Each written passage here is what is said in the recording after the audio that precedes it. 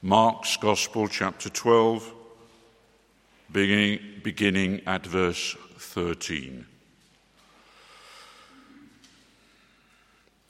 Later, they sent some of the Pharisees and Herodians to Jesus to catch him in his words. They came to him and said, "Teacher, we know you are a man of integrity. You aren't swayed by men because you pay no attention to who they are, but you teach the way of God in accordance with the truth. Is it right to pay taxes to Caesar or not? Should we pay or shouldn't we?" But Jesus knew their hypocrisy. "Why are you trying to trap me?" he asked. "Bring me a denarius and let me look at it." They brought the coin, and he asked them, "Whose portrait is this, and whose inscription?" "Caesar's," they replied. Then Jesus said to them, "Give to Caesar what is Caesar's, and to God what is God's." And they were amazed at him. This is the word of the Lord.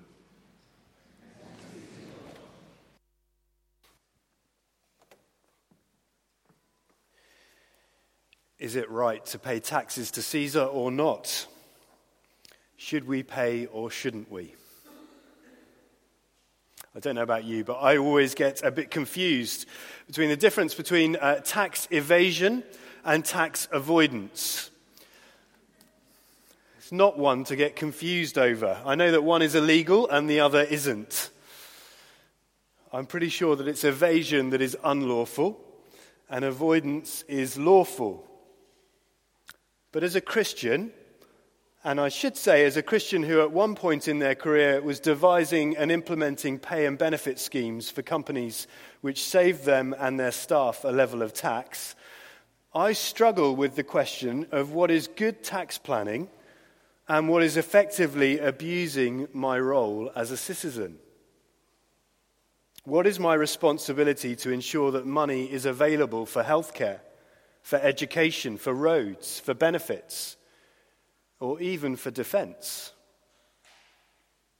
It's tremendously complex, and regardless of what job you do, you will have to make decisions each year over what you do or don't declare on your tax return, or on your expense forms to your organization, or in respect of your grant allocation. It's a complex question. When does good stewardship become a relinquishing of your duties? When does it turn to dishonesty? If you happen to have overstayed at a car park by an hour and find to your joy that you haven't been ticketed, should you go back and pay for another ticket? If you're a global internet firm, is it ethical or is it wise to minimize your taxation liability by basing your headquarters in a low-tax country? Where do you put your savings? Where does the investment in your pensions go? Do you look for the best return or the most ethical investment? And how do you really know what an ethical investment is? I don't know where you sit on this question, but I'm guessing that as in Jesus' time, there are varying views here today. Back in his time, this was a topic of conversation that would have flowed easily. It would be a little bit like a conversation here in Britain about the weather. And the groups that we see Jesus with today are setting him up with a taxing question to which Jesus responds with a question behind their question. A taxing question and a question behind the question. So first of all, the taxing question. Is it right to pay taxes to Caesar or not? Simple question, right? Well, no. Because it presents a dilemma. I don't know if you remember the poll tax or the community charge riots some years ago. Well, this was far worse. You see, the Jews hated these taxes, not just because we all hate to give up our hard-earned cash, not only because the rate they were expected to pay was too high, or because what they got in return was insufficient, but Caesar's tax was hated for very good reasons. The Romans had no right to invade their land, they felt. They had no right to tax the Israelites for living on the land that had been promised them by God. Paying this tax was not just insult, it was blasphemy. It effectively said that the Romans had triumphed. It said that their God was subservient, that there was someone else who was sovereign. So, verse 13, the Pharisees and the Herodians came to Jesus to catch him in his words. They'd set a trap for him. They set him a taxing and a brilliant question. It was their attempt to catch him out for good, to put an end to him once and for all. This man who had entered Jerusalem like some kind of king, who was received by the people with adulation, this man who had overturned the temples of the money changers in the temple courts, this man who had pronounced judgment on the religious leaders. This was their time to get back at him. So we have an unholy alliance. The Pharisees, the popular nationalistic Bible teachers, and the Herodians, a bunch of political compromisers. These are people who would normally hate each other, and yet they join forces over a common enemy, and that enemy is Christ.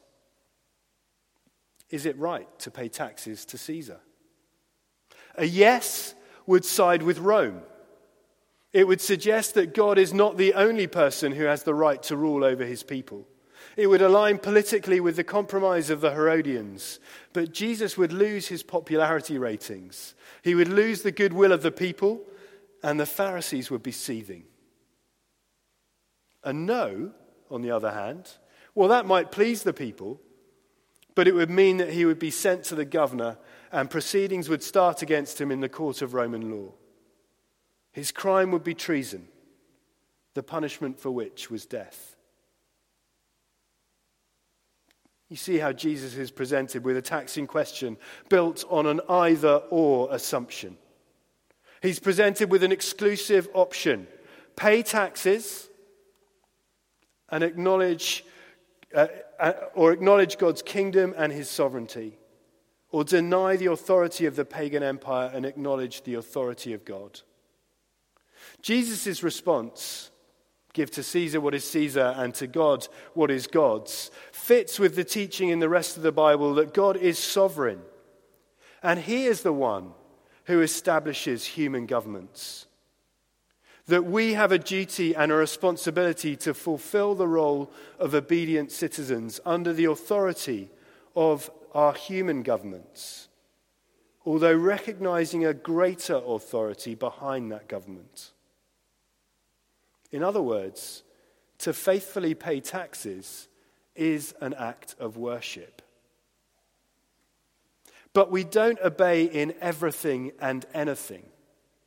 Do you remember Daniel and his friends, who are deeply enmeshed and complicit in the administration and legislation of a pagan government? And yet they don't compromise their obedience and obligations to God. And when they're commanded to bow down in worship to the statue of Nebuchadnezzar, then they recognize the ultimate sovereignty of God, and they refuse to accept the authority of a human government of which they are a part. And a few years later, Daniel does likewise. He's appointed as chief administrator over the whole kingdom. And yet, when he's forbidden to pray to his God, he continues on regardless. He recognizes the authority of his government in the context of a wider call to love God with all he is and not to worship other gods. Honesty, integrity, and candor in the workplace, in the political sphere, and in our finances is key. We are subject to the governing authorities in politics and in work, but those authorities are equally subject to the sovereignty and the judgment of God. If you're struggling with where to draw the line on a particular issue, then please talk with a friend. Talk with someone who is here today. I'm afraid I cannot give answers to every question, nor would I deign to do so. But that's one of the reasons why we encourage people to be involved in home groups. Little groups throughout the week where people come together to say, this is what I'm struggling with. Will you help me? Will you pray for me? Will you point me again to Scripture so that together we can discern what is right? Be accountable to someone. Give to Caesar what is Caesar's. But then we come to the question that sits behind the question. You see, we could stay here and reflect on a sermon about the ethics of paying taxes and reflect on who we serve in our workplace and in our finances. But that would miss the point of what Jesus is saying. You see, so far we've worked just at the surface of this dialogue, but in his answer, Jesus asks a question behind the question. He asks the question that they should have asked.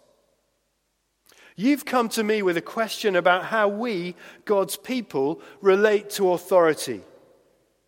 But if you are really sincere in your faith, the question is how, as the people of God, do we relate to the eternal, the divine authority? You see, long before you get to the question of how you relate to Caesar, is the question of how you relate to the King of Kings. Long before you ask the question of how you relate to the tax authorities or to the authorities in your workplace, is the question of how you relate to the Lord of Lords. So, verse 15, Jesus says, "Bring me a denarius, a coin, and let me look at it." You can imagine him twirling the coin round in his fingers. Whose portrait is this? And whose inscription? Well, of course Jesus knows the answer. He's not stupid. The portrait is Caesar's. The inscription read this: Augustus Tiberius, son of the divine Augustus. And on the other side it read, High Priest, a son of a god. Can you imagine the offense that would have been taken for that coin to be in and around the temple? Of course it's Caesar's. And you can almost imagine the Herodians and the Pharisees spitting out his name as they thought again about how offensive this was. To a people that had honored the 10 Commandments, telling them not to make any graven images. To the Jews for whom only the high priest could enter the holiest place in the temple. To the people of God for whom the only divine one was the Lord Almighty. This was despicable. Well, it's Caesar's clearly. So give to Caesar's what is Caesar's. Send this filthy stuff back where it came from. And give to God what is God's. What does he mean? Well, in our translation of the Bible that we've heard read, it doesn't really help us because it talks in verse 16 about a portrait. Whose portrait is this? But the Greek word is icon or image. The coin bears the icon, the image of Caesar. And what belongs to Caesar? Well, give to Caesar. But whatever bears the image of God belongs to God. So what bears the image of God? Well, everyone there would have known that verse in Genesis. that God created man in his own image. In the image of God he created him, male and female, he created them. What bears the image of God uniquely in all of creation is you and me. It's humanity. This is the glorious truth of this passage. The only one stamped with the portrait of the image of God is you and me. And if I bear the image of God, then I belong to God. In one sentence, Jesus has trapped the accusers with their own question. So let me ask you this. Are you giving to God what is God's? You see, here we have a call to follow and to be wholehearted in our worship and our following of God. How do I relate to the divine authority and the ownership that God has over me? You see, if I recognize that I bear the image of God, I recognize his right to ownership over me. That has huge implications. Firstly, if you're here today and you don't know Christ as your Savior and Lord, that means that you're effectively lost property. You're owned by a God who you choose not to recognize. Life is a contradiction, a living contradiction. You're made in his image. You're made to worship him and to give yourself back to him, yet you don't accept the only way back to him, which is through the cross of Christ. But if you're sitting here today and you do know Christ as your Lord and Savior, if you've accepted that you are the property of someone else, then I have to ask you, is that the reality of your experience? Do you live in your workplace when you're faced with doing your tax return, perhaps in front of your TV or your PC when no one else is around? Do you live as someone who's the property of another? You see, if that's the case, then I belong to God. I don't have the right to decide what kind of character I have, of how to use my time, my energy, or my money. God has the right to make those decisions and to call us to obey. What does that look like in practice? Well, how do you approach a call of God on your life? Is it one of just many possibilities?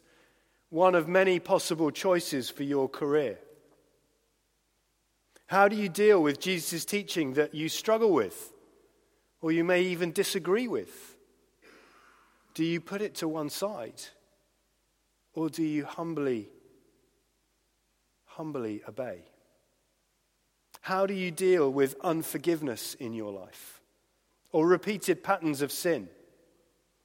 How do you respond to the call of Jesus to lay down your life as he laid down his for you? Who is King and Lord over your life? What does it mean to submit? Recognizing that you are his possession, bearing his image, and that your life is to be given back to God, who gave everything for you.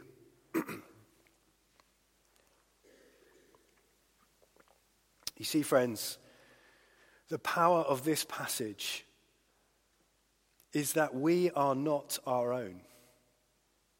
We were bought at a price. And his claim on us is now twofold. Firstly, as Jesus makes clear here, we belong to him. And we should be given back as an offering of ownership to God. But secondly, we've been bought at a price. It's not very PC language these days, but the Apostle Paul refers to himself as a slave of Christ.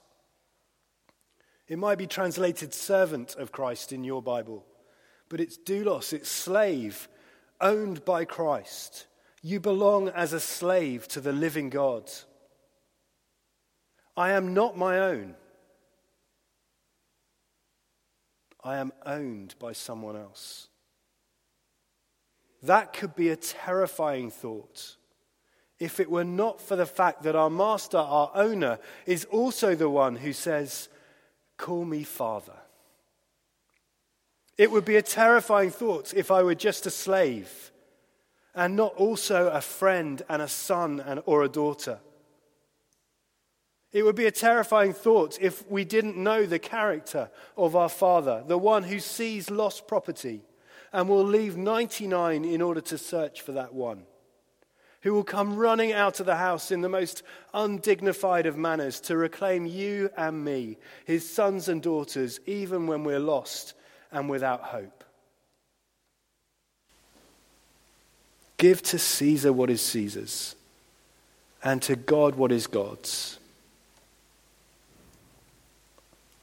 We've been bought at a price. We are made in his image. We are his. His claim on us is twofold. Give to God what is God's. Amen.